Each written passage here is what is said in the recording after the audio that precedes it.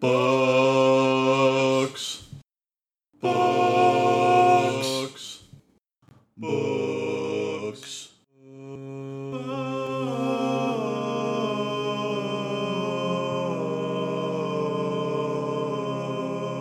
Hello, and welcome to Didn't Read It, the podcast that stains all of society with its degeneracy. Oh my. I am your host, Grace Todd, possibly a degenerate myself, also a writer, editor, and book gremlin. And with me today is Ty Phelps. Hello, everyone. Thank you so much for having me back, Grace. It's nice to be here in the chair, talking into the mic, doing the thing. Welcome back, Ty. Thank you so much. Would you like to introduce yourself? Sure. I am also a writer. I am a writer, a musician, and a teacher. You can find me around Richmond, teaching at assorted colleges, doing different readings, playing drums in some bands, that sort of thing. Bludgeoning the children with literature. Yes, trying to, into the skulls, go the words, go the ideas. Uh-huh. Of all the old men yelling at clouds, Ty, you're one of my favorite. Well, thank you so much. I do have the gray hair is very present in the beard, and I am on the other side of 40, so that seems fair. Yeah. Okay. It's good. Yeah. The clouds, they'll listen to you one of these days. That would really be great. It's going to happen. I can't wait. I promise. I'll keep yelling just to be sure. That way I can take credit when eventually the clouds listen. That's good. Yeah, okay. Yeah. I like this plan. Yeah. So, Ty, before we kick off, have you been enjoying any fiction lately? Anything you really want to, sing to the heavens about, speaking of yelling at clouds? Ooh, sure. One of the things I do is I work for VCU's Cabell First Novelist Award, and so I read a lot of debut novels. I've read a couple of excellent ones. One is called I Keep My Exoskeletons to Myself by Marissa Crane. It's a great title. That's a very good title. Really cool kind of speculative fiction novel that I enjoyed a lot. And a really interesting novel kind of about fandom called Y/N, which I thought stood for yes, no, but actually stands for your name, like in fan fiction, by Esther Yi.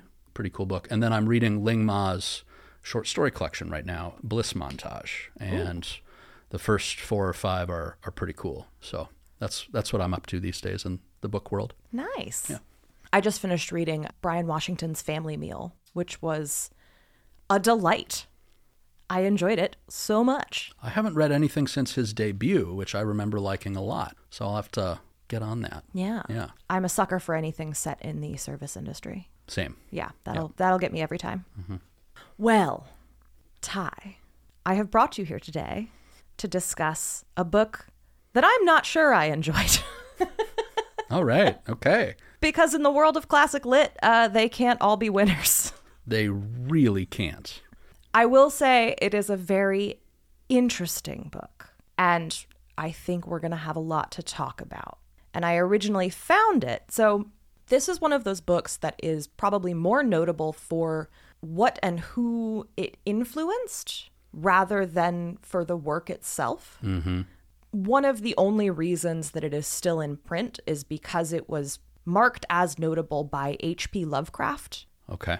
And Yeah. he devoted a couple of paragraphs to it in a book that he wrote about the genre of supernatural horror. He marked it out as being a notable kind of early-ish example of the genre, and based solely on the strength of that, it has sort of survived, although there's not a ton of scholarship on it. Mm-hmm.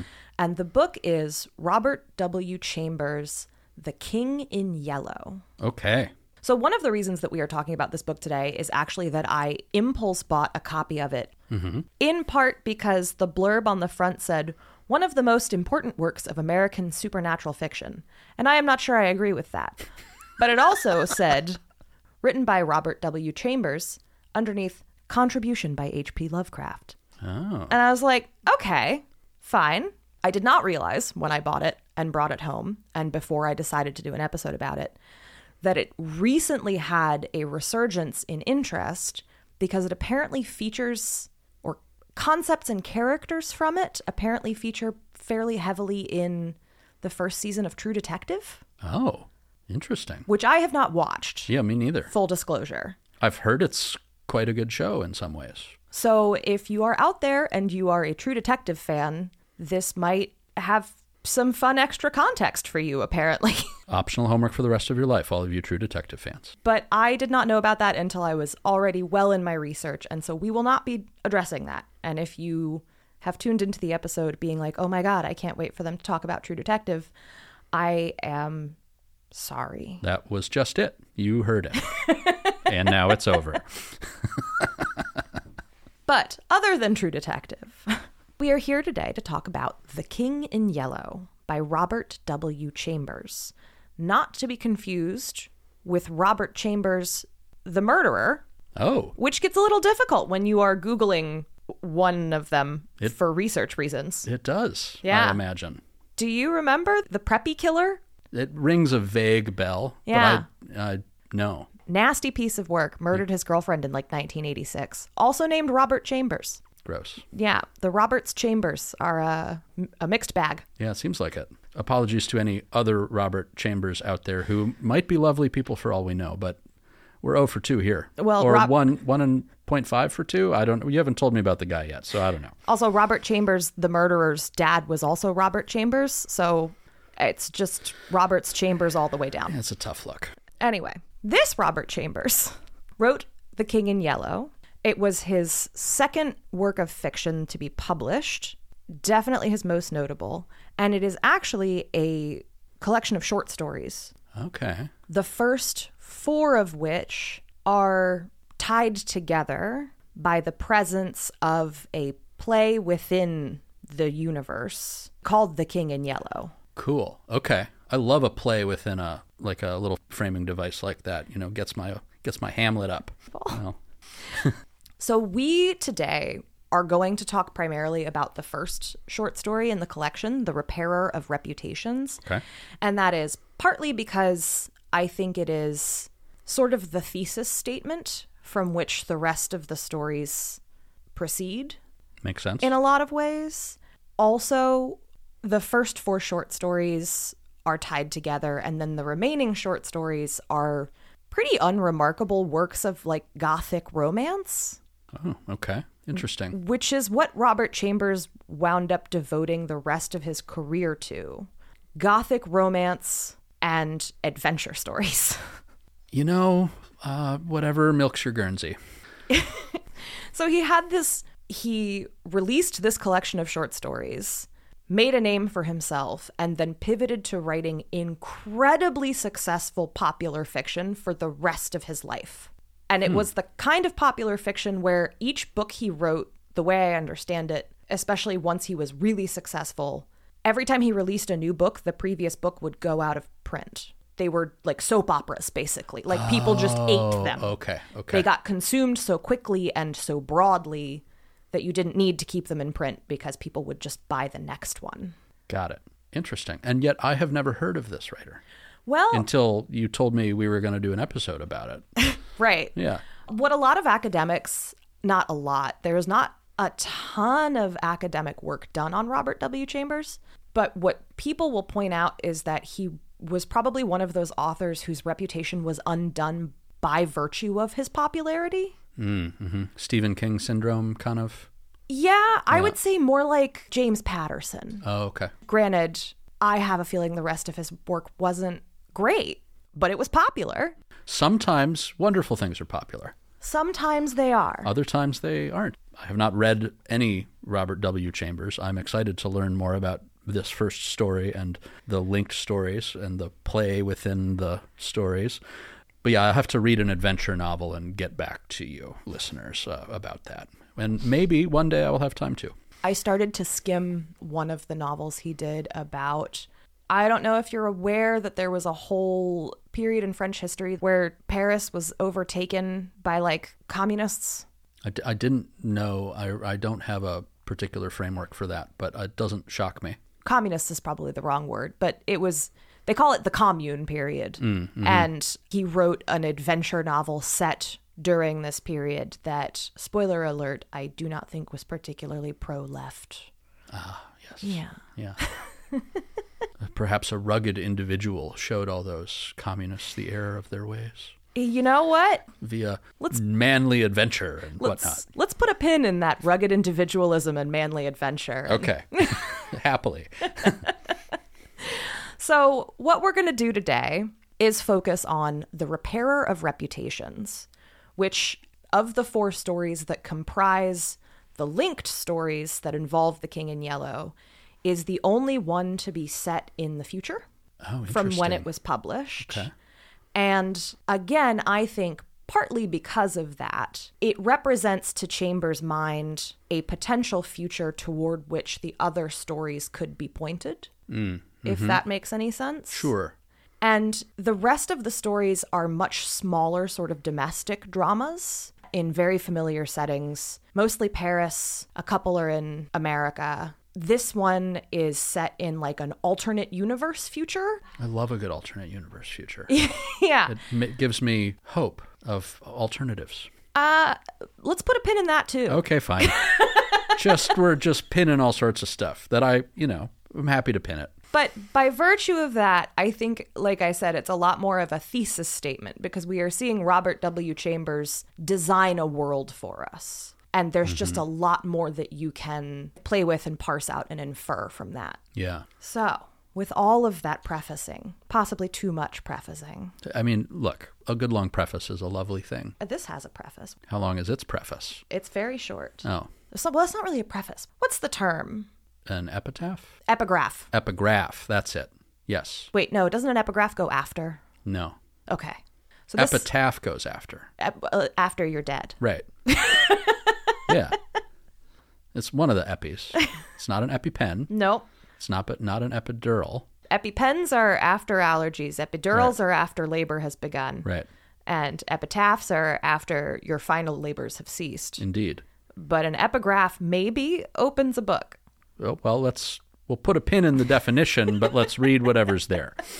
I'm taking a sewing class right now, so this pinning really, a nice little piece of synergy. We're well on our way to a from the seam. universe. Stop it. All right. So the collection opens with an excerpt from the fictional play, The King in Yellow. Along the shore the cloud waves break.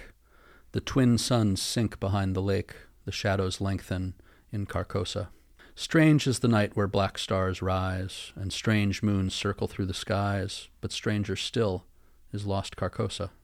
Songs that the Hyades shall sing, where flap the tatters of the king, must die unheard in dim Carcosa.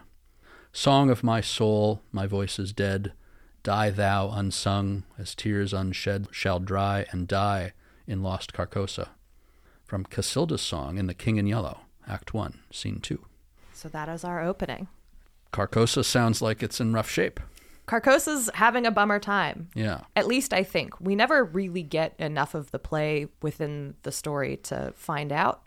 Much, at least. I did find out that apparently some people have tried to reconstruct the play The King in Yellow, and I have no idea where they're getting this information from because there is not that much information in his stories. That's so interesting. Anyway, come with me into the world of the Repairer of Reputations. Toward the end of the year 1920, the government of the United States had practically completed the program, adopted during the last months of President Winthrop's administration. The country was apparently tranquil. Everybody knows how the tariff and labor questions were settled. The war with Germany, incident on that country's seizure of the Samoan Islands, had left no visible scars upon the Republic, and the temporary occupation of Norfolk by the invading army had been forgotten in the joy over repeated naval victories and the subsequent ridiculous plight of General von Gartenlaub's forces in the state of New Jersey. Okay. Uh-huh. We are in an alternate 1920, keeping in mind the book was published in 1895. Good. Yeah. Okay. So quite a bit. We are projecting a couple decades into the future. Yeah. And the United States is essentially very, very militarized. We have gone to war with Prussia and won. Mm-hmm. And the nation is exceedingly prosperous, deeply militarized, and undergoing waves of enormous change. It says, everywhere, good architecture was replacing bad. And even in New York, a sudden craving for decency had swept away a great portion of the existing horrors. Okay. Uh-huh. Go ahead. See, this feels like some, whatever Giuliani's mayor bullshit was. Anyway, just okay. Broken windows policing, That's it. 1895 Jesus. style. Okay. Streets had been widened, properly paved and lighted. Trees had been planted, squares laid out, elevated structures demolished, and underground roads built to replace them. The new government buildings and barracks were fine bits of architecture, and the long system of stone quays which completely surrounded the island had been turned into parks, which proved a godsend to the population. And then we had profited well by the latest treaties with France and England. The exclusion of foreign-born Jews as a measure of self-preservation, the settlement of the new independent Negro state of Sewanee, the checking of immigration, the new laws concerning naturalization, and the gradual centralization of power in the executive all contributed to national calm and prosperity. Wow. There it is. Uh-huh. Okay, I was waiting. Yeah. For the racist shoe to drop. Found it. Yeah. Now, question, because I do recall listening to an episode where the idea was the writer was including sort of those things with a satirical bent. Is that what's happening here, or are we just sort of drifting into, Why don't we get through the story? Okay. And then you can tell me what you think. That sounds fine. All right. So a little more world building. Please. Before we turn to our narrator. And actually, you might be able to help me because I cannot for the life of me figure out what this next section is supposed to mean. When the government solved the Indian problem, and squadrons of Indian cavalry scouts in native costume were substituted for the pitiable organizations tacked on to the tail of skeletonized regiments by a former Secretary of War, the nation drew a long sigh of relief. It's a lot of adjectives. I don't know. I've read this 12 times and listened to an audiobook version, and I still can't figure out what that is supposed to mean. Yeah, I don't know what that means. Listeners, if you have an idea what he's trying to convey here, shoot me an email. I beg you. didn'treaditpod@gmail.com. There it is. Anyway, when, after the colossal Congress of Religions, bigotry and intolerance were laid in their graves, and kindness and charity began to draw warring sects together, many thought the millennium had arrived, at least in the New World, which, after all, is a world by itself. But self-preservation is the first law, and the United States had to look on in helpless sorrow as Germany, Italy, Spain, and Belgium writhed in the throes of anarchy, while Russia, watching from the Caucasus, stooped and bound them one by one. This is quite the sort of geopolitical introduction to a short story. Uh-huh. We have just a little more. Okay. The summer of 1900 will live in the memories of New York people for many a cycle. The Dodge statue was removed in that year.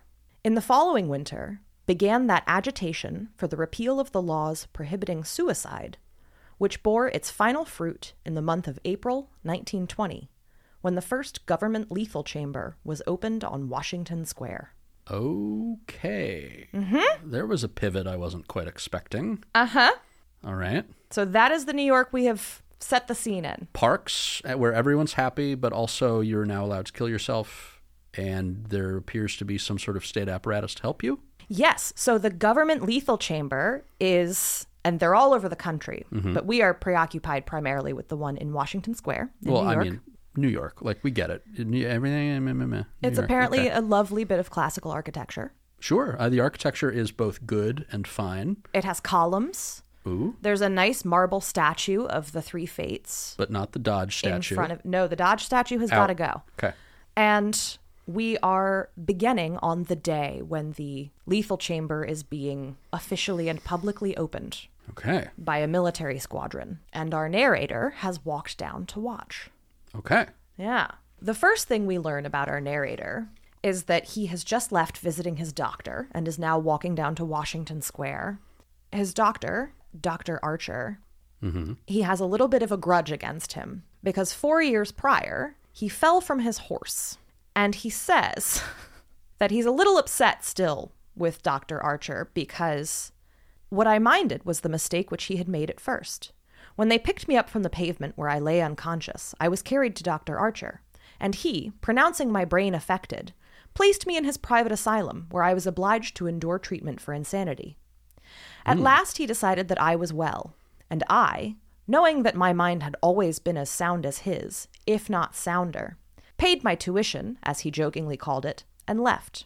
I told him, smiling, that I would get even with him for his mistake, and he laughed heartily and asked me to call once in a while. Oh. But you know what? He is sane. Mm-hmm. He is loose. That's right. He is visiting Dr. Archer. Yeah. Well, not anymore. He's just left. Mm-hmm. And he's walking into Washington Square, and he's pondering the changes that have come over him in the intervening 4 years. He says that from a lazy young man about town, I had become active, energetic, temperate, and above all else, ambitious. There was only one thing which troubled me. It's always one. And this is where we meet the King in Yellow. Oh. Ooh. During my convalescence, I had bought and read for the first time The King in Yellow. I remember after finishing the first act that it occurred to me that I had better stop. I started up and flung the book into the fireplace. The volume struck the barred grate and fell open on the hearth in the firelight. If I had not caught a glimpse of the opening words in the second act, I should never have finished it. But as I stooped to pick it up, my eyes became riveted to the open page, and with a cry of terror, or perhaps it was of joy so poignant that I suffered in every nerve, I snatched the thing out of the coals and crept shaking to my bedroom, where I read it and reread it, and wept and laughed and trembled with a horror which at times assails me yet. This is the thing that troubles me, for I cannot forget Carcosa, where black stars hang in the heavens, where the shadows of men's thoughts lengthen in the afternoon, when the twin suns sink into the lake of Halley, and my mind will bear forever the memory of the pallid mask. I pray God will curse the writer, as the writer has cursed the world, with this beautiful, stupendous creation, terrible in its simplicity, irresistible in its truth, a world which now trembles before the King in Yellow. Oh my. So, strong reaction to the text. First hurling into the fire, then rescuing and happening upon a passage that, okay. And a recurring theme is going to be that the King in Yellow is bad enough. Mm-hmm. The second half of the King in Yellow is when things really go off the rails for the reader. Okay. So our narrator goes on to tell us, it is well known how the book spread like an infectious disease, from city to city, from continent to continent, barred out here, confiscated there, denounced by press and pulpit, censured even by the most advanced of literary anarchists. No definite principles had been violated in those wicked pages, no doctrine promulgated, no convictions outraged. It could not be judged by any known standard. Yet, although it was acknowledged that the supreme note of art had been struck in The King in Yellow, all felt that human nature could not bear the strain, nor thrive on words in which the essence of purest poison lurked. The very banality and innocence of the first act only allowed the blow to fall afterward with more awful effect. So this is like a piece of toxic content unleashing itself amongst the unsuspecting populace? It is a cursed text. Oh. And he read it while he was recovering from his fall. Oh, dear. Yes. Did he read it at Dr. Archer's in the asylum? You know, they don't say. Or I don't think so, Okay. because it does. I'm pretty sure it says somewhere that he procured it himself. Got So it, it must have been after Dr. Archer released him. It wasn't like a particularly bad piece of waiting room material. That would be a supremely funny place to leave a cursed text. Oh, yeah. It'd be a very efficient place to leave a cursed text, actually. Yeah, less so now, I guess, because we all have phones, but still. Maybe in like a waiting room, like in the bowels of a hospital where your phone doesn't work very well. Yeah. You know, when you're already seeing your doctor and then they send you off to the phlebotomist or something. Or like at a pediatrician's where maybe the kids they don't have phones yet, so they're still stuck reading the highlights that someone's already colored in. Now, does a cursed text still work if you don't have the reading comprehension skills to understand it?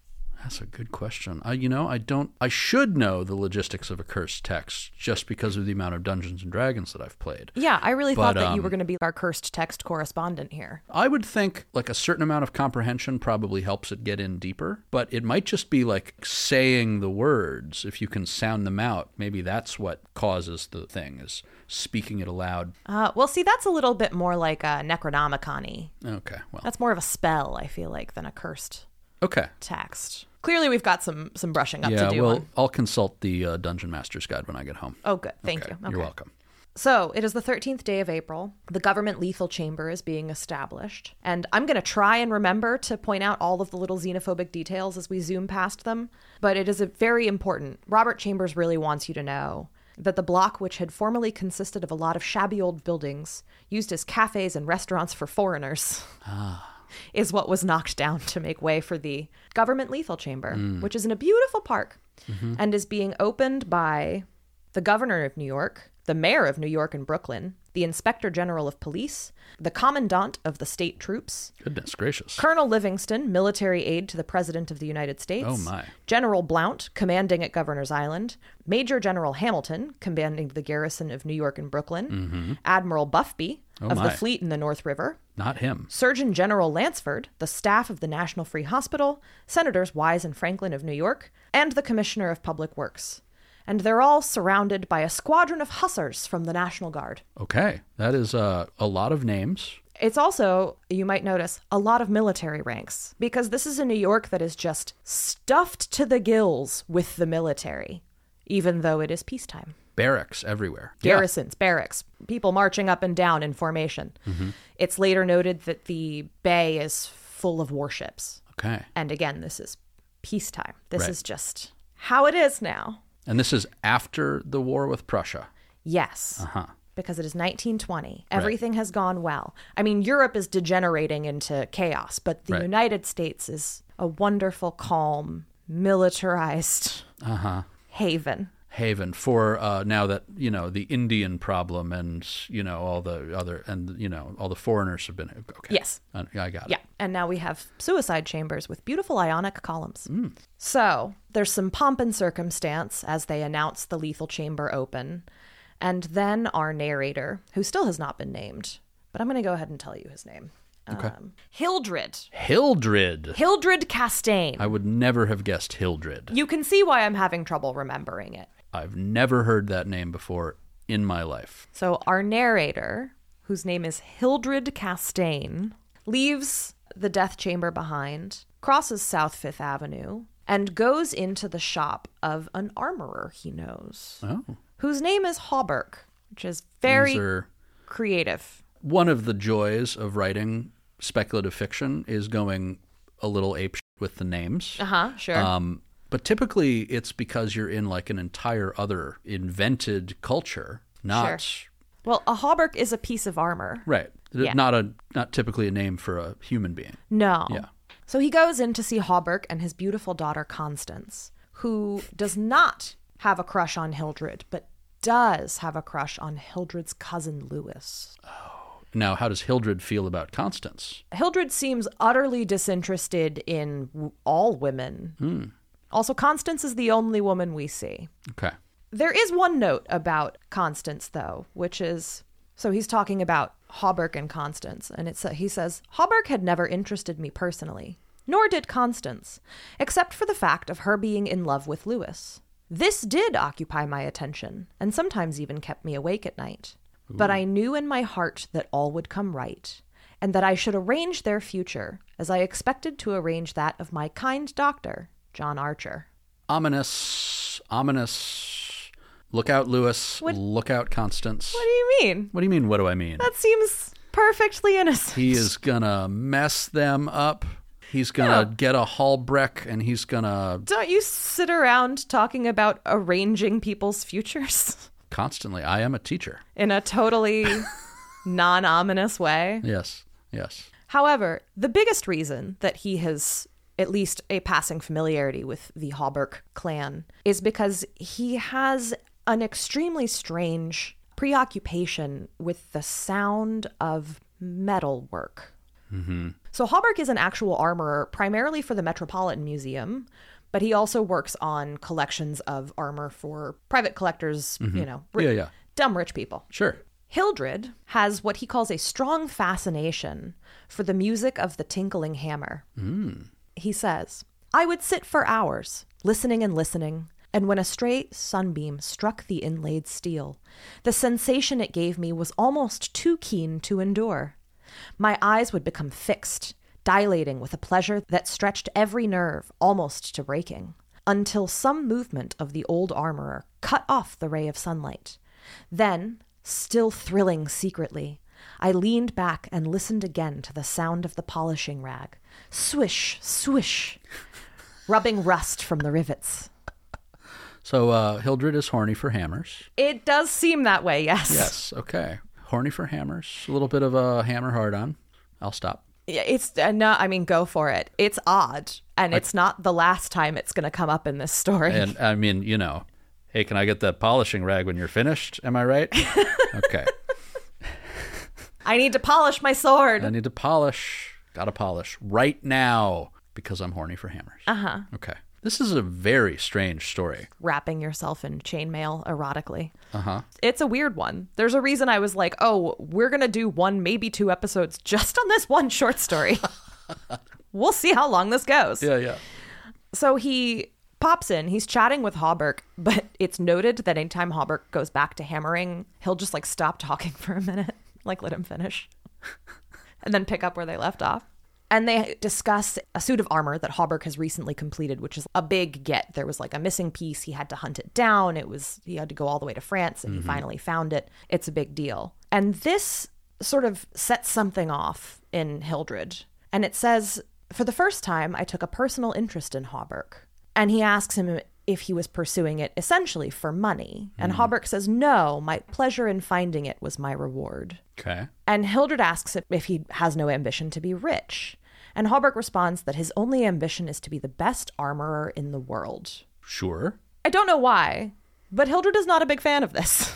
Just doesn't find it realistic or doesn't find it measurable enough. I mean, I suppose there's got to be blacksmithing competitions out there, but it seems to broadly set him off, and he doesn't love it. He's not a fan. It's not the future he's set for his armorer acquaintance. That's possibly it. Yeah. Honestly, one of the little mysteries left in this story is I don't know why it is the armorer ambition that seems to start bothering Hildred, but it is. Is that the inciting incident for Hildred's eventual whatever? What do you mean eventual whatever? He's not going to do anything. Nothing bad's going to happen. I'm just extrapolating, thinking my narrative theory thoughts, thinking my whatever stupid triangle plot thing. No, this is a story where nothing happens and everyone's very happy at the end. Oh, sure. Okay, well, that sounds nice. They're parks, no foreigners. Sounds like a certain demographic's wet dream. Uh-huh. Yeah, gross. Okay. They chat for a little longer, mostly about Constance's crush on Lewis. And Hildred, whose name I'm really struggling with, sort of wraps up the conversation and says that he's headed upstairs to visit Mr. Wilde. Convenient that all of these people are in the same place. Uh-huh. Which Hauberk does not seem to approve of, because he says, are you going upstairs to see the lunatic again? And Hildred's response in his narration is, if Hauberk knew how I loathe that word lunatic, he would never use it in my presence. It rouses certain feelings within me which I do not care to explain. Okay. Yeah. And Constance says something kind of generically sweet about how hard it must be for Mr. Wilde to be, quote, crippled and almost demented. But Hauberk comes back and says that he thinks he's vicious. Then he starts hammering again, and Hildred has to wait until he finishes so that he can start thinking again, apparently. Well, I mean, he is too busy being intoxicated by the ringing hammer sounds. Exactly. And then he says, no, he is not vicious, nor is he in the least demented. His mind is a wonder chamber from which he can extract treasures that you and I would give years of our life to acquire. And he goes on. He knows history as no one else could know it. Nothing, however trivial, escapes his search, and his memory is so absolute, so precise in details, that were it known in New York that such a man existed, the people could not honor him enough. Okay.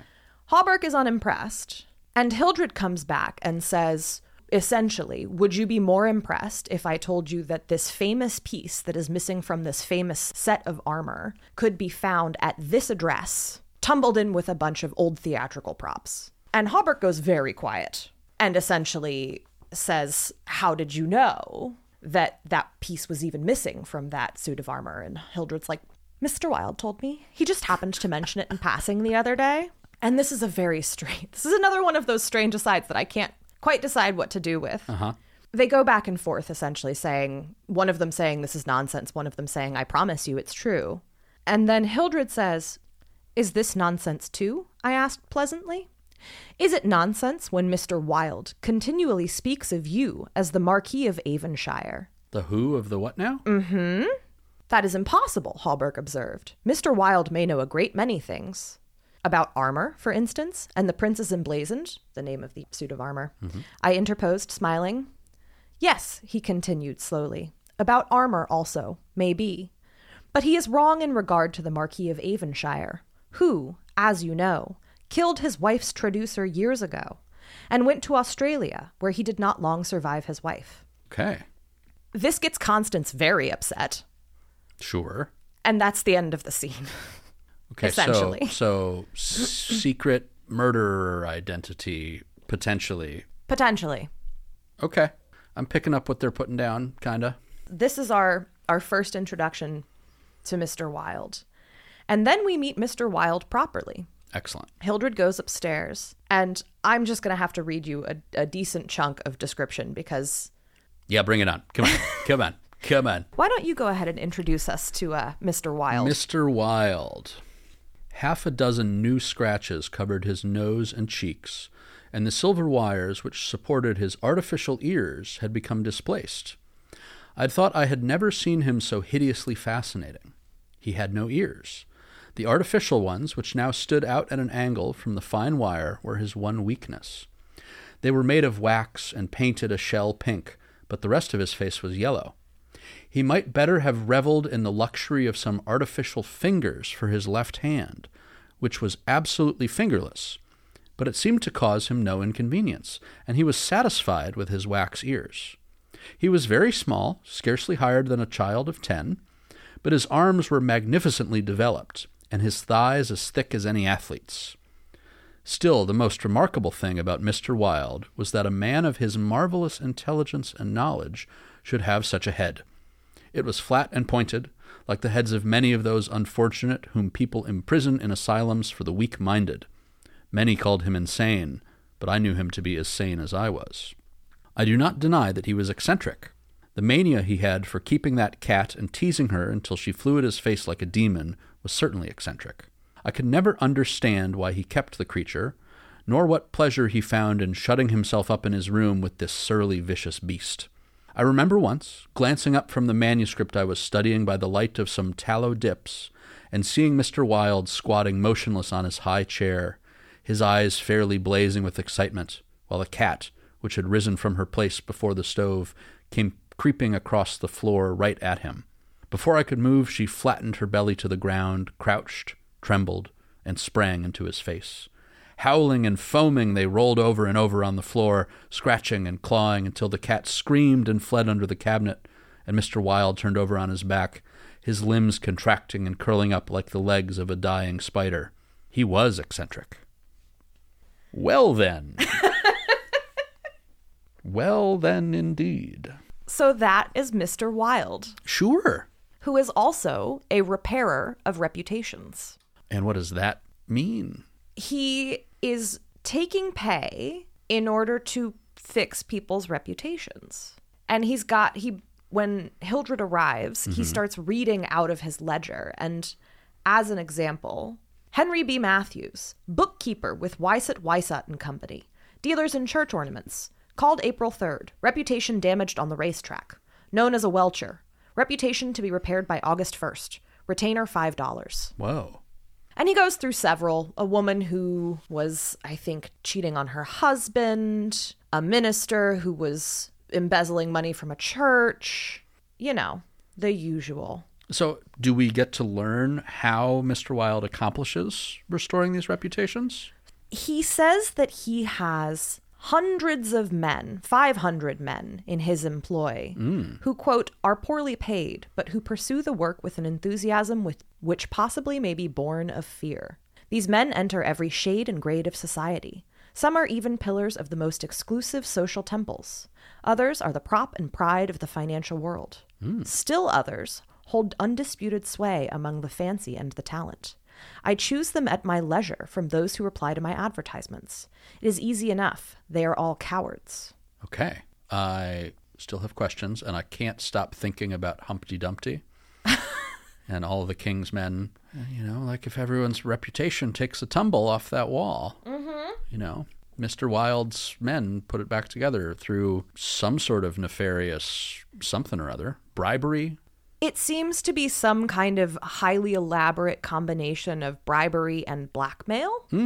That's never fully explained. Sure. But it is pointed out. So while they're talking, somebody knocks on the door and Mr. Wilde says, through the door, shouts through the door, this isn't a good time, go away. And the other person starts to be like, but, and he's like, no, just leave. And Hildred's like, oh, who was that? And it's Arnold Stalett, owner and editor-in-chief of the Great New York Daily. Oh. Mr. Wilde has a lot of people, especially the media, in his pocket. Okay. Sure. Uh-huh. Okay. Yeah. All right. But Hildred is there primarily because he wants to reread and discuss with Mr. Wilde a manuscript entitled The Imperial Dynasty of America, which explains in great detail how, beginning with Carcosa, the Hyades, Hastur, and Aldebaran, which are names and place names from the play, The King in Yellow, you can trace forward to Castaigne, Louis de Calvados, born December 19th, 1877, who is the rightful emperor of the United States. So this is some Illuminati Well... Yeah, adjacent. Okay. You know, okay. Suffice to say, there's a manuscript. Sure. And the manuscript says that Hildred's cousin Louis is the rightful king of the United States. Sure. But what's really important is that Hildred thinks that he should be the king of the United States. With what he refers to as his legitimate ambition. Oh, there's the ambition that was mentioned earlier. Okay. Okay. And Mr. Wilde is apparently going to be some kind of, I'm thinking of Wormtongue from The Lord of the Rings. Yeah. The slimy advisor who helps you claw your way into power. Yeah. Yeah. The Dick Cheney of it all. The Dick Cheney of it all. Yeah. And so they're plotting. Okay. They have gotten together to plot. Got it. And Mr. Wilde is assuring him that it's time for him to have a discussion with his cousin Louis. And he says, we are now in communication with 10,000 men. We can count on 100,000 within the first 28 hours. And in 48 hours, the state will rise en masse. The country follows the state, and the portion that will not, I mean California and the Northwest, might better never have been inhabited. I shall not send them the yellow sign. Oh my gosh. Okay, so like a coup is building. The two of them are planning Hildred's ascent To become king. to become king of the United States. And Hildred is quite sane, Definitely. as he continues to remind us. So sane. It's always a good sign if people remind you that Yes. they're sane. Yes. Yes. So as they're scheming, we see Louis go by with his regiment. And if there's one thing Hildred loves, maybe not quite as much as the sound of hammers on metal, it's describing men in uniform in ways that are definitely not at all lingering. Oh, yeah, I can't imagine. Can we hear one? Yes. Okay, good. It was my cousin's regiment. Ooh. They were a fine lot of fellows in their pale blue, tight-fitting jackets, jaunty busbies, and white riding breeches with the double yellow stripe, into which their limbs seemed molded. Ooh. The troopers, who rode with the beautiful English seat, looked brown as berries from their bloodless campaign among the farms of Westchester, and the music of their sabres against the stirrups, and the jingle of spurs and carbines was delightful to me. Gonna need that polishing rag again. I saw Lewis riding with his squadron. He was as handsome an officer as I have ever seen. Mm-hmm. But not handsome enough to be king. Apparently even not. if the manuscript says that he should be. And this is not the Yellow King is different than this manuscript. Correct. That manuscript is the Imperial Dynasty of America. That's right. Which appears to be handwritten. Oh. It's like a bundle of papers. Okay. And notes. Yeah. It is implied but never outright stated that Mr. Wilde maybe put this together? Unclear. Okay. So, we finish admiring his cousin.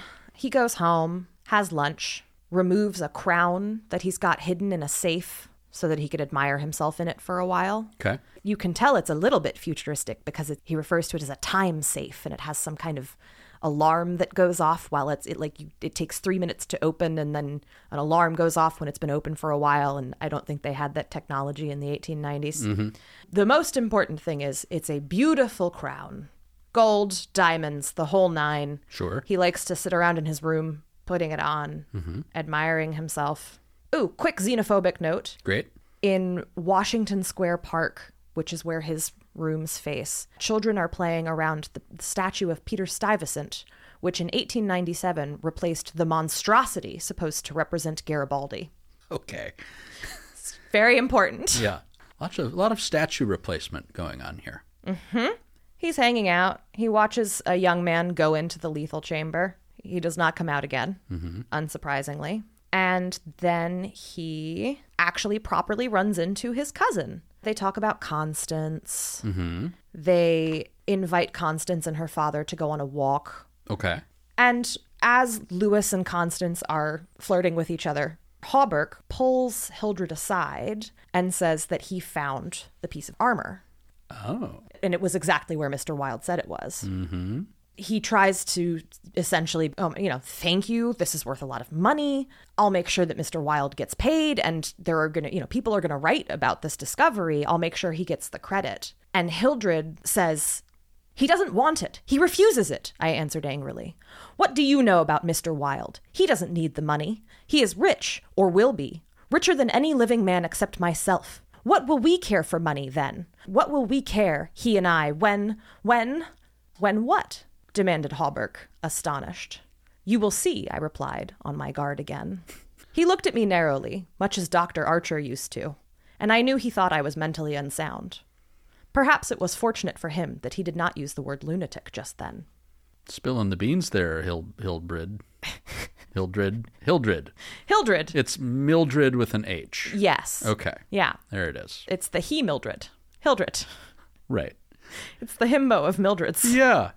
Complete with crowns and polishing rags. So he walks it back a little and says, I do not care to explain just yet what I have on hand, but it is an investment which will pay more than mere gold, silver, and precious stones. It will secure the happiness and prosperity of a continent. Yes, a hemisphere. Oh. And Hawberk does this okay, buddy. Didn't Hildred just talk about how, in his view, at least, everything's prosperous already? But couldn't it be better if Hildred was the king of it? Sure. Knock yourself out, bud. Hawberk very gently, and it says, I could have throttled him for taking that tone, says, why don't you give up your books and studies, Mr. Castaigne, and take a tramp among the mountains somewhere or other? You used to be fond of fishing. You used to be fond of everything. Athletics, yachting, shooting, riding. And Hildred is not having it. He is not impressed. That was his old, lazy, layabout self. Yes. That was the Hal to his King Henry. Yeah. Yes, exactly. Yeah. He's on to more serious things now. Sure. Which Hawberk just kind of keeps doing the, oh, okay, pal. Good stuff. And Constance and Lewis are... Canoodling. They are canoodling. Yeah. And this is I what... knew it. I just knew it. And this is what convinces Hildred that it's time for him to make moves regarding Lewis. Mm-hmm. So Hildred is having a great time and not coming apart at the seams at all. Mm-hmm. He's obsessing over little details from the play. He's hanging out increasingly just alone in his study with the crown on. I remembered Camilla's agonized scream and the awful words echoing through the dim streets of Carcosa. They were the last lines in the first act, and I dared not think of what followed. For those poisoned words had dropped slowly into my heart, as death sweat drops upon a bedsheet and is absorbed. Jesus. Yeah. And he's hanging out in his crown when his cousin startles the shit out of him and he almost stabs him, which is great. And he's like, "What are you wearing on your head? Uh-huh. Why do you have a costume crown? Are you going to a party?" Are you in a play? It says, I did not answer, but took the circlet from his hands, and placing it in the safe shut the massive steel door. The alarm ceased its infernal din at once. He watched me curiously, but did not seem to notice the sudden ceasing of the alarm. He did, however, speak of the safe as a biscuit box. Ah. Okay.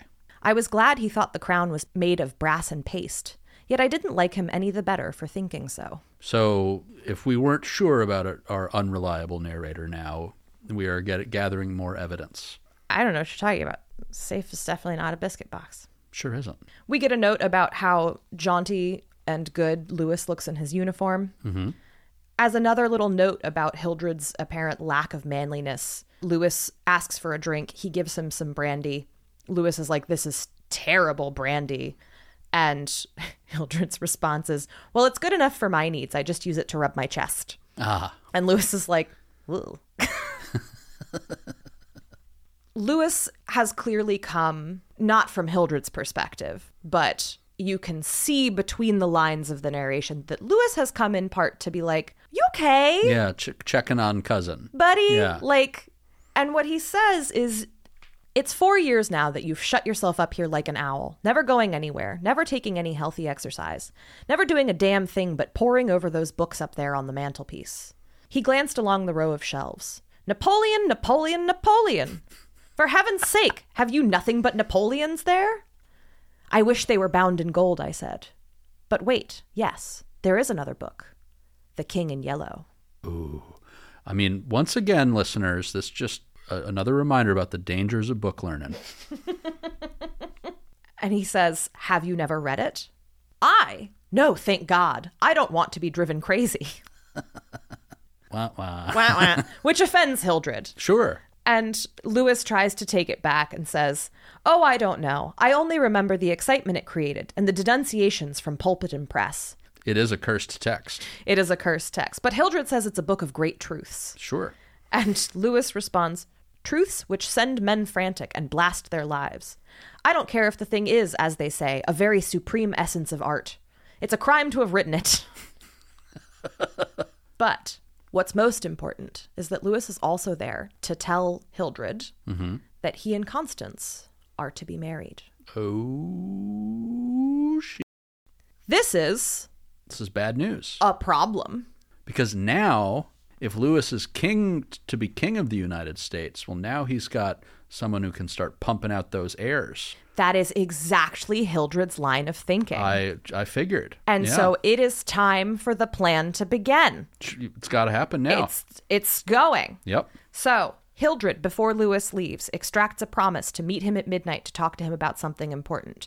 Lewis, because he is over the moon about being engaged to Constance and they're going to get married like the next day, is like, "Anything for you, cuz." Okay. Sure. Sure.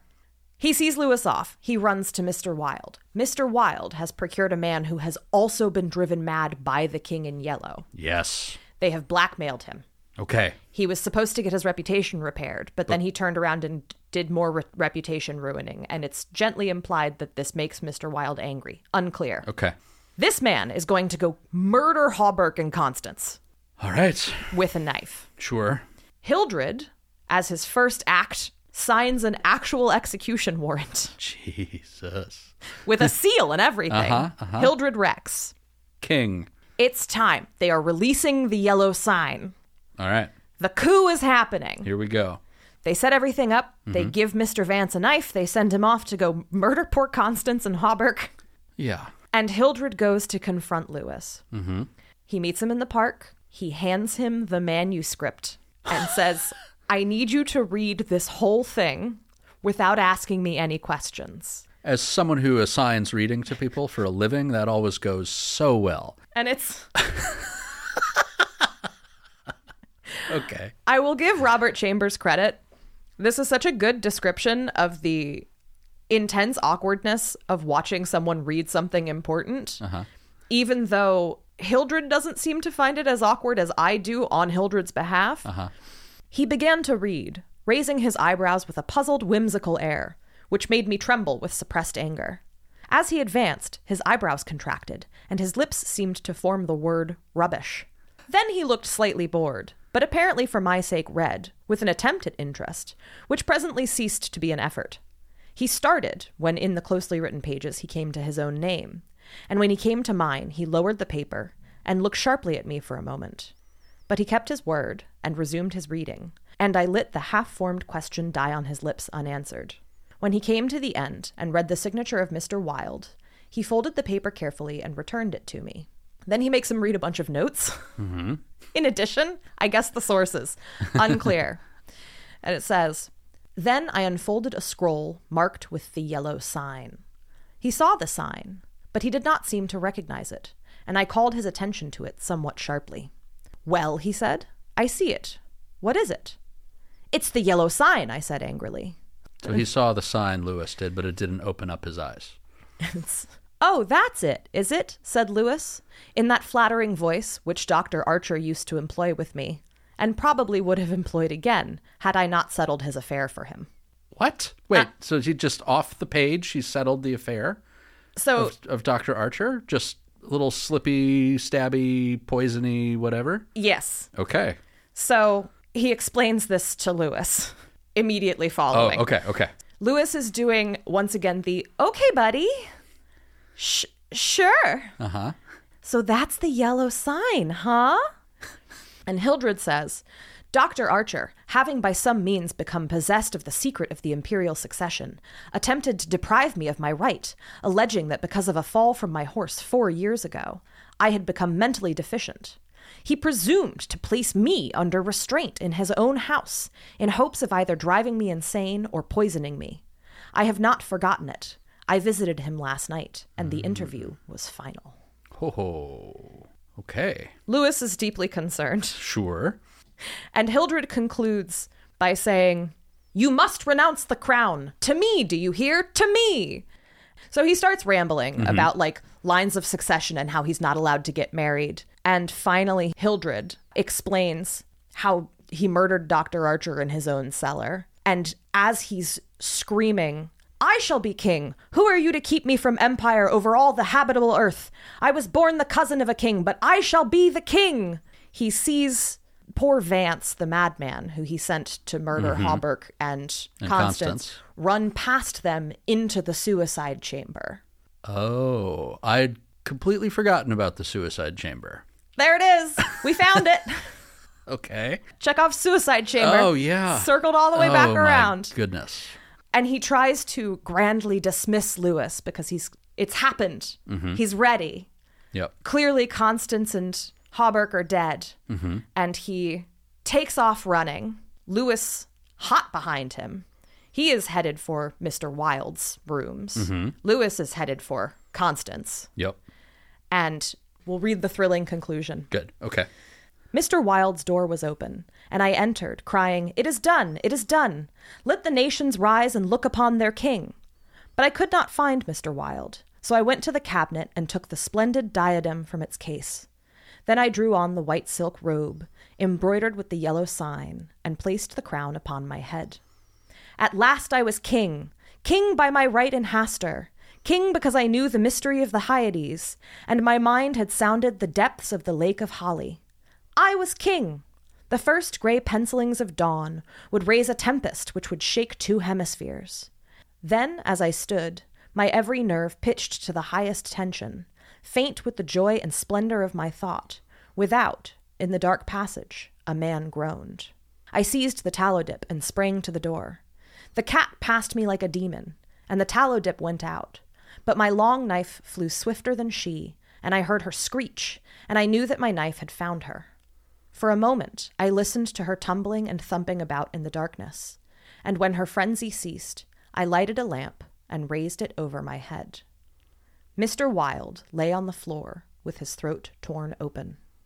At first, I thought he was dead, but as I looked, a green sparkle came into his sunken eyes, his mutilated hand trembled, and then a spasm stretched his mouth from ear to ear. For a moment, my terror and despair gave place to hope, but as I bent over him, his eyeballs rolled clean around in his head, and he died. Then, while I stood, transfixed with rage and despair, seeing my crown, my empire, every hope and every ambition, my very life, lying prostrate there with the dead master, they came, seized me from behind, and bound me until my veins stood out like cords, and my voice failed with the paroxysms of my frenzied screams. But still I raged, bleeding and infuriated among them, and more than one policeman felt my sharp teeth. Then, when I could no longer move, they came nearer.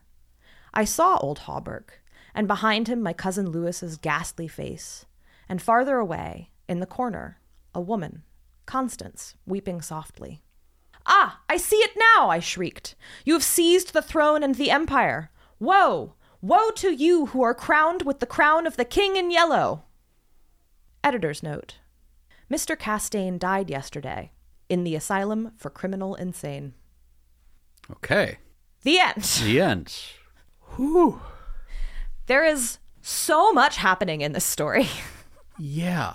One of the things I always think about, because I both read and write a lot of speculative fiction, is how are those speculative elements, which in this case would be the sort of broader world building, like geopolitical stuff, and the like suicide chamber in particular, like how are those driving or impacting like the characters in their sort of day to day? And I got to say, I'm a little bit baffled. Like we do sort of have the Chekhov's suicide chamber return, but it doesn't actually play a significant role in the plot. But then there is all this other, the royalty thing, the empire thing, like those things seem to like at least fit thematically to some of that other stuff. And to be clear, America in this alternate universe does not have a king. Right. Yeah, it's still maybe more of a military apparatus even than we have now, but still like there was a president and yes, a governor of New York and a mayor, recognizable democratic-ish stuff. Yes.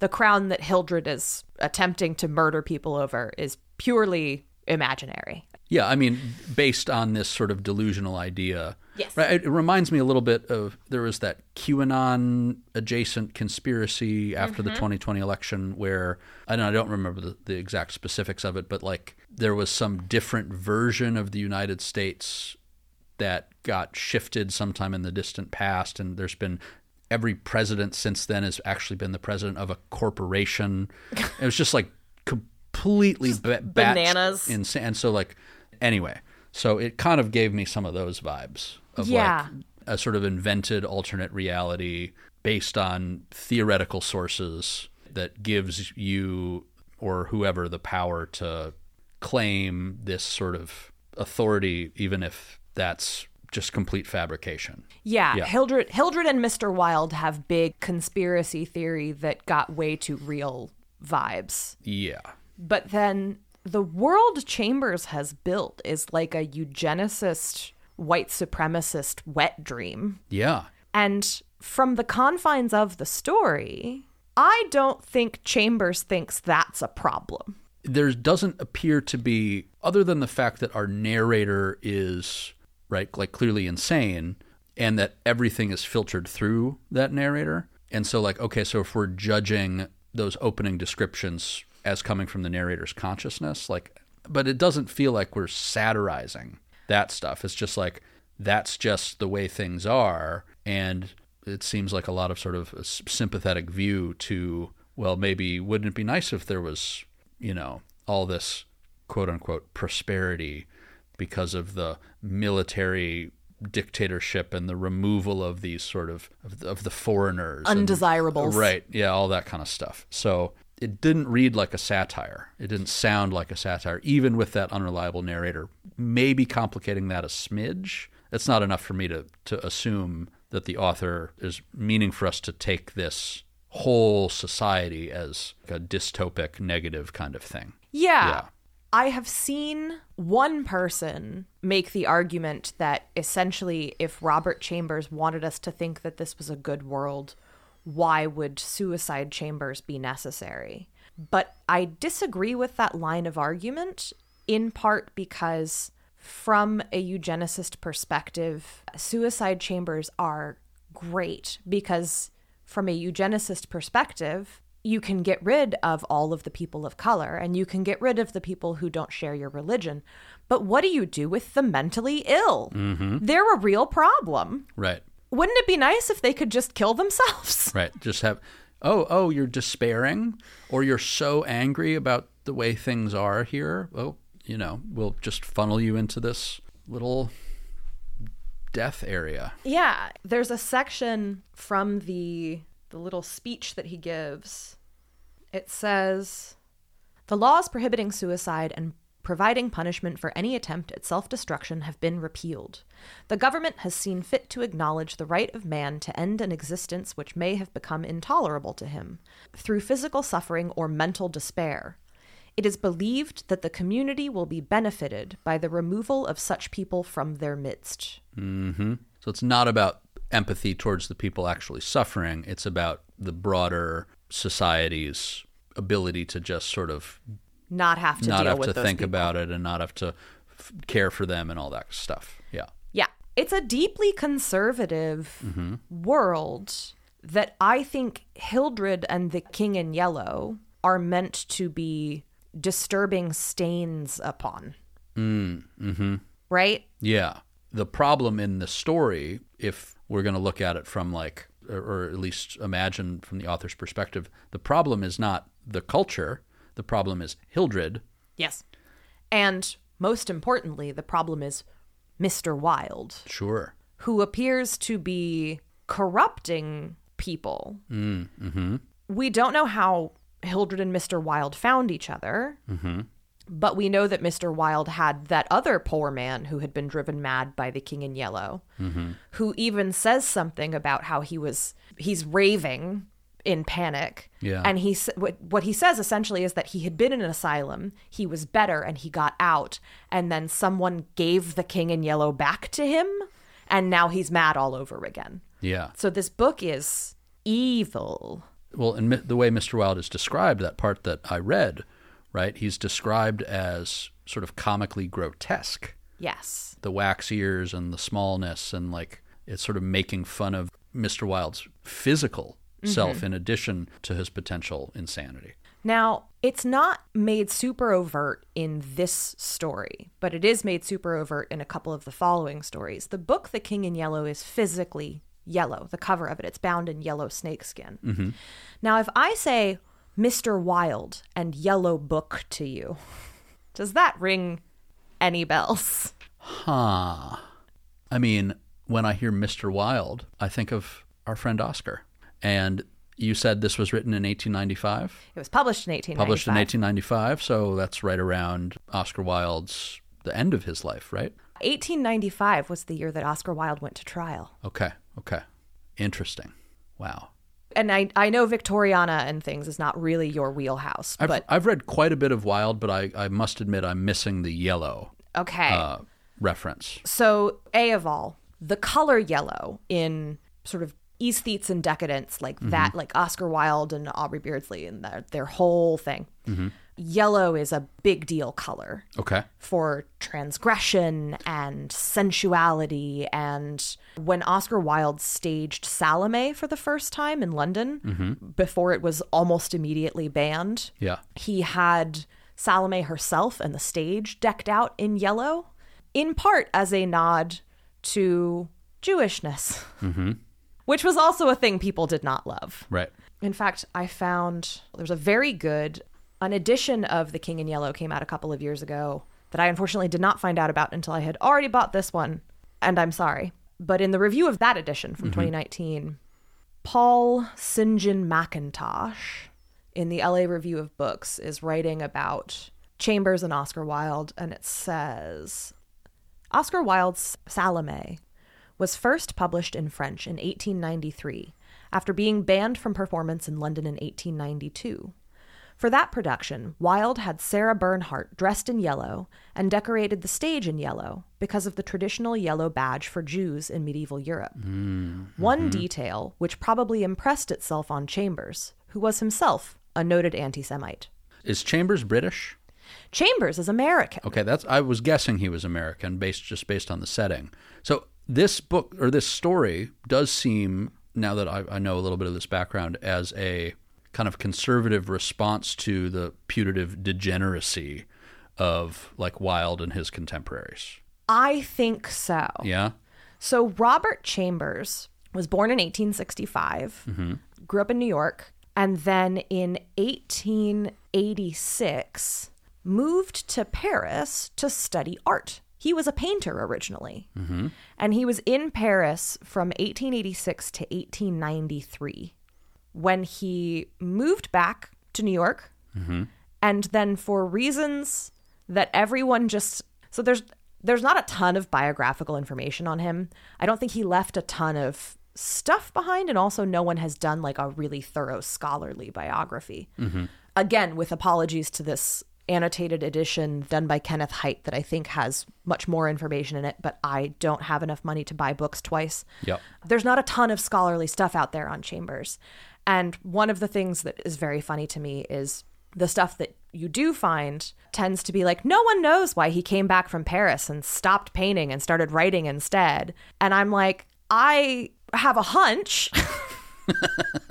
People probably told him he was bad at it. Uh-huh. He went on to have a career as an illustrator, and he was apparently like an American impressionist. What I see said most often is that he was competent. Sure. But he moved back to the United States. He pivoted to writing, and this is one of the first things he wrote. Yeah. And I think that the whole collection, but most especially this story, is a reaction to his perception that Europe especially, and maybe if we're not careful, America, is sliding into horrifying, queer degeneracy. That's right. Yep. Because the Yellow Book is a reference to a book called A Rebours. That's a French word, everyone. A Rebours by Huysmans, Okay. sometimes translated as either against nature or against the grain. Okay. And it's like one of the big seminal works of decadent literature. Oscar Wilde loved it. Everyone was obsessed with it. And very notably, when it was published, it was yellow. Oh, okay. So we've got a character in this story named Mr. Wilde, Yep. who is ruining people's lives with his yellow book. Yeah. That is a reasonably cogent interpretation, it seems like. It's also super subtle. Yep. Super subtle. The most subtle. This is really interesting. Yeah, I had no idea. I mean, again, I hadn't even heard of this book. So, and it does make that sort of world-building stuff make much more sense, that like, here's part of the point of it is like, this is the way a quote-unquote good society would look and function, and here's these degenerates. Very much so. Yeah. Okay. And these are the people, like, what's frightening about the story is Hildred.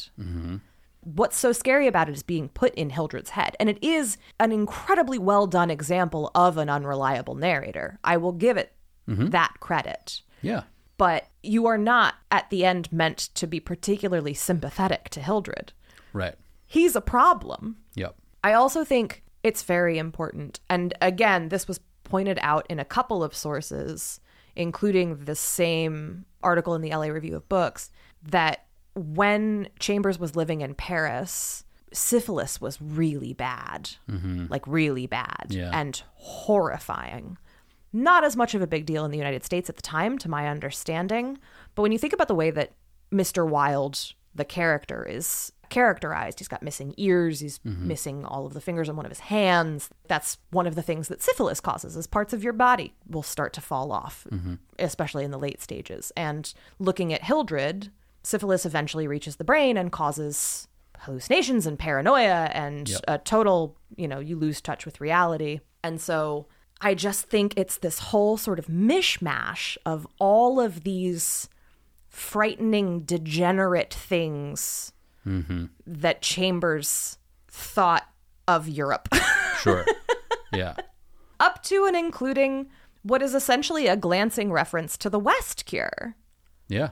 Which, are you familiar with the West Cure? The West Cure, no. Okay. The Rest Cure, sure. So the Rest Cure is for ladies. Yep. The West Cure is the analog for men, Oh, where they shipped them into cowboy country of course. and sent them off to go camping and horse riding and hunting and fishing with a bunch of other men and no women around. And it was a very popular way to cure effeminacy. Sure.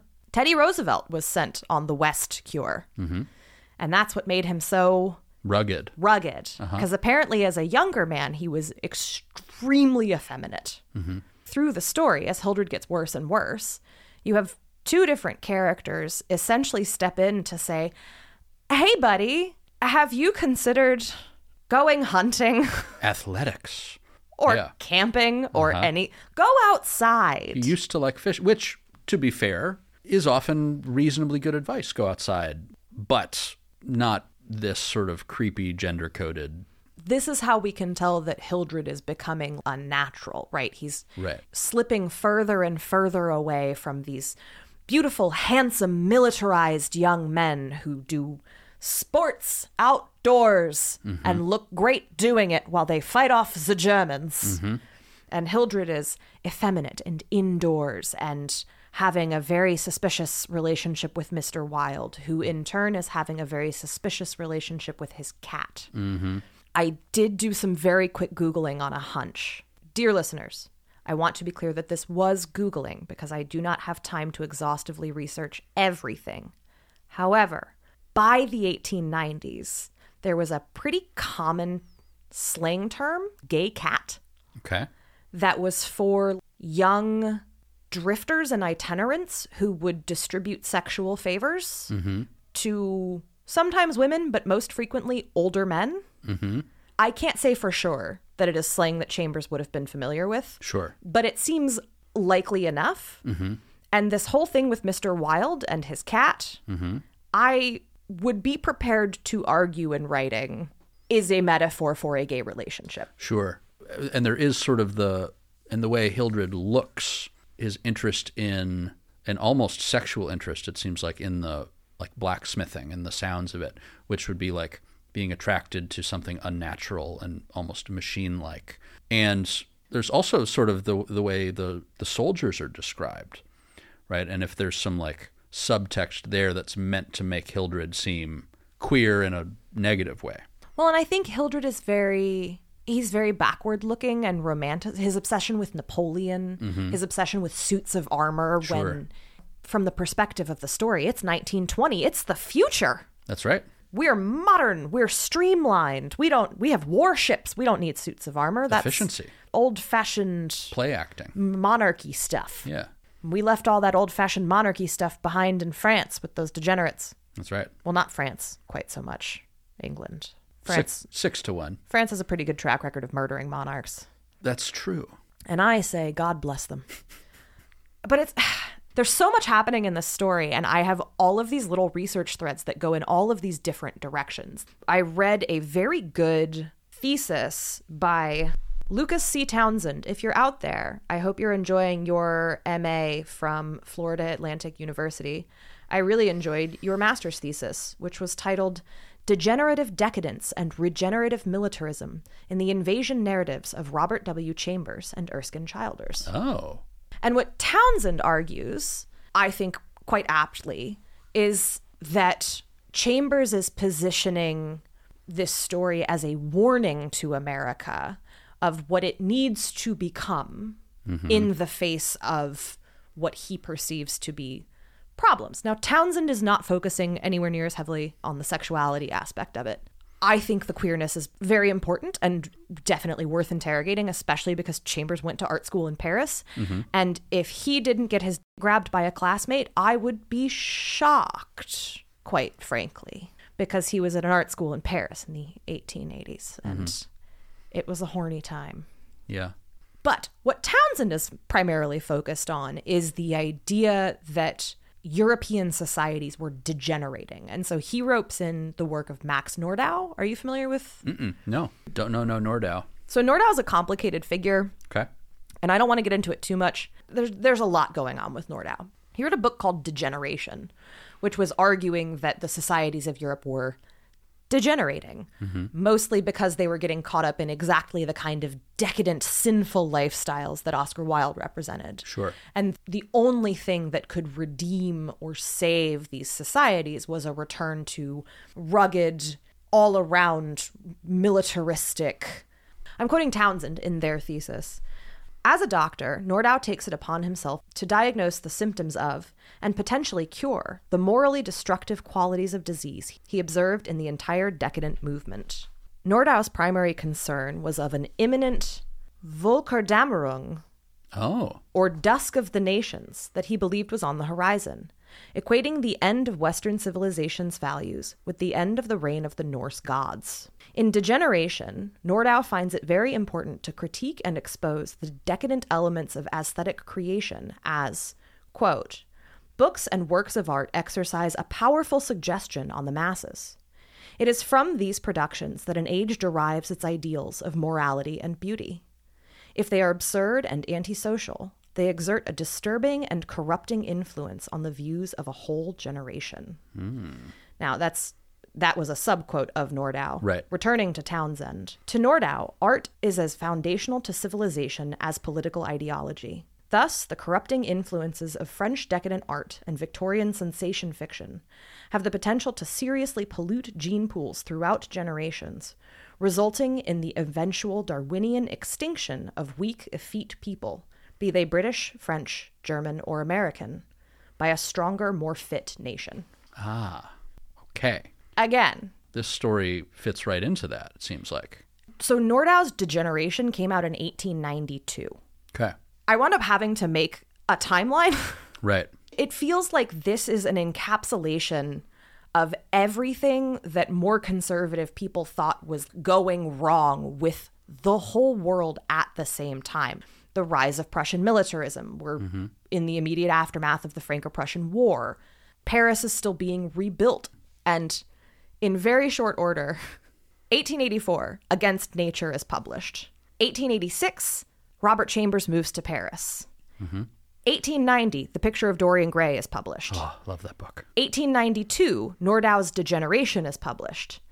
Also 1892, Oscar Wilde's Salome debuts and is banned. 1893, it's published in France. 1894 is The Dreyfus Affair. Big deal in anti-Semitic history. Yep. 1895, Oscar Wilde goes to trial and The King in Yellow is published. Yeah. So this is percolating within the cultures. There's conflict around these kinds of ideas, right? What does decadence mean? What is the morality around these kinds of things? And there's the pushback and there's, the support. Yeah. And it's the very real fear on the behalf of a bunch of frightened, small-minded conservative people that the world is about to end. And that the world is about to devolve into armed conflict between almost all of the major nations. One of those things did actually happen pretty soon after. Yeah. One of the things, and I didn't bring it up at the time, but right away, like in the opening of that story and the talking about how the war between the United States and Germany is over in 1920. This was published in 1895. Yeah. Like, it got the general sense of that conflict of World War I, like, not too far off the mark in terms of time, which is pretty bizarre. It's not as bizarre as you would think, honestly. So a thing that we forget contemporarily is that, especially because Prussia was so extremely militaristic, and because the young man who inherited Prussia was a moron. And for more of that, there's a very good Behind the Bastards episode. But essentially, the whole world saw World War I coming for decades. And a lot of people were trying very hard to make sure it didn't happen. But to a lot of people, it was really just a matter of when, not if. Yeah. And so one of the preoccupations of writers like Nordau and of people like Chambers and of kind of conservatives and people who are upset about the decadence and the aesthetes and the idea that we're crumbling into a weak, effeminate, queer society is that we will lack the militarism to protect ourselves as, you know, the upstanding moral Western nations, when inevitably either, as Chambers predicts, Europe descends into left-wing anarchy, or, as actually happens, World War I breaks out for no good reason, and then millions and millions of people die. Yeah. It's a big concern, and definitely doesn't feel familiar at all. No. Once again, I'm so glad that we could work through a piece of literature that feels just distant and alienated from our experiences here in 2024. Yeah, I mean, I can't think of anything going on that has to do with militarization or conspiracy theories or anti-Semitism or what have you. The urge to deport unwanted parts of society. Yep. Yeah. It's good. Very good. It is quite the world we live in and quite the history we humans have created. Yeah. And so Robert Chambers went and lived in probably one of the most exciting times to ever live in Paris. Which is saying something. Yeah. Came back to the United States, wrote a conservative butthurt fantasy about why all of those people sucked and were disgusting and lame, and built himself a career on it. I suppose it's one way to make a buck. What a loser. Yeah, it's I mean, yeah, you just could have had fun, you know, made some friends, relaxed. What's the over-under on the universe presented in The King in Yellow, in part only existing because he was bullied by some queer French art students and didn't like it? Yeah, I mean, and foiled ambitions seem to have particularly horrifying impacts on a certain kind of small man. And I mean like in a fragile ego kind of person. And yeah, that's just and of course the ironic tragedy is the very thing that they wind up rejecting, which is empathy and thought is the sort of thing that could have helped them in that moment had they had the wherewithal to express their needs or to be open and vulnerable with somebody else. And anyway. No, that's where madness lies. Maybe I openness and vulnerability turns you into Hildred. Ty, come on now. Well, I mean, maybe I need the West cure here, but which honestly sounds great, although I could do without the hunting. But it would be fun to go camping. Yeah. Yeah, with like people I like, not just a bunch of strangers who were trying to beat the effeminate out of. But the woods are fun. It's good for you to go to the woods sometimes. And, you know, listener, if any listeners out there suspect that they might be gay, get together a bunch of same-sex friends and go out in the woods for a few weeks and see how it goes. See what happens. That'll cure you. It's the West cure. It's hot.